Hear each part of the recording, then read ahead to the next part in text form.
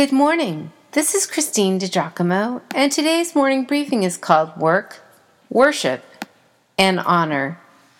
It was a warm day, hot even, when I met my friend in our nearby harbor.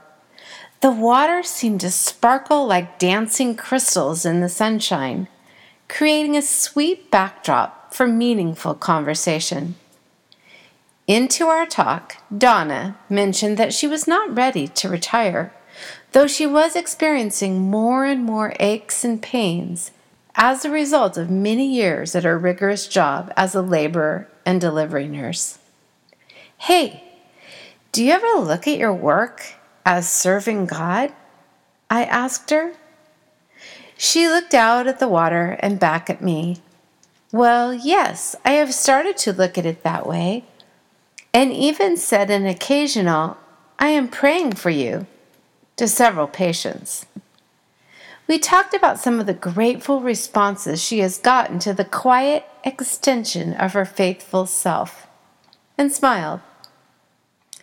May I be so bold as to ask you the same thing? Do you think of your job as an expression of worship? Do you think of the work of your hands as honoring God? On this day, recounted by Matthew, Jesus looks into the eyes of the 12 he loves so much, several that had been full-time fishermen, and he shows that he gets them. Since fishing was a major vocation all around the Sea of Galilee, Jesus indeed dignifies the work of all of them by his comparative reference to the kingdom of heaven. I love that. He says, again, the kingdom of heaven.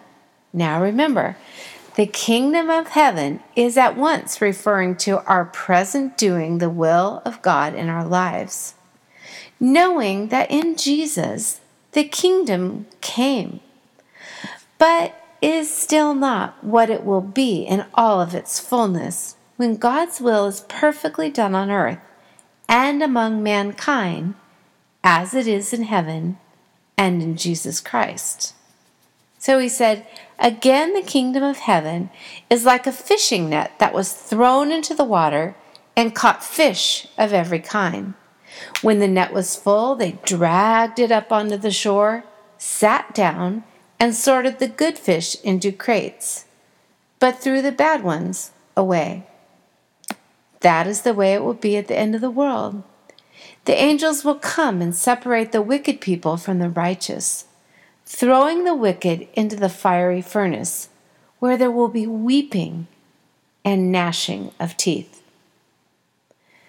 4 sentences replete with meaning. From the shore, 2 different styles of nets could be seen gathering their stores of fish. But note what Jesus says. The nets caught fish of every kind. Indeed, the kingdom of God's people, yet today, is to be filled with every kind, from all nations, tribes, colors, and tongues. As communities who gather together in Jesus' name, we are to welcome all, extending the net of his love to any who come. These must not just be words. The fishermen in the crowd knew, of course, that not all fish were worthy of being kept. Some had to be thrown out. Perhaps they were either clean or unclean to meet Jewish dietary requirements. But do not miss, Jesus is making a strong point of saying again, one day, child, a judgment is a-comin', and not all fish, not all people, will enter the perfection of heaven where God reigns. Those who have not responded to God's tug on their hearts will be forever separated from him. All are invited. All have the opportunity, but not all will respond. Those who reject him and forgiveness of their sins will in turn be rejected. But back to Jesus' reference to the fishermen. Fact is, Scripture commends the value of an honest day's work and wages.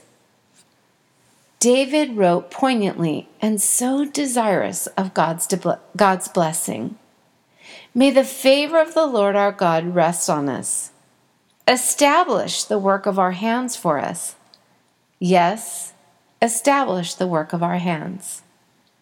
Psalm 90, verse 17. And the radically transformed Paul, in his letter to the Colossians, encourages the devoted with these words: whatever you do, work at it with all your heart, as working for the Lord, not for human masters. And then he even ups the ante and says, since you know that you will receive an inheritance from the Lord as a reward. It is the Lord Christ you are serving. From Colossians chapter 3. Don't miss this point. The work of our hands and minds can and should be worship of our Creator. If you're looking at this briefing in text, there's a link to click on YouTube. It's a great little ditty on work as worship. But first and foremost, it is a mindset, a predisposition, a face turned toward God our Maker, and a desire to honor Him with our whole being. If you'd like to read this or print it out, look at my references, you can go to pastorwoman.com, click on Powerful Bible Teaching, Morning Briefings, and again, the title of this one is Work, Worship, and Honor.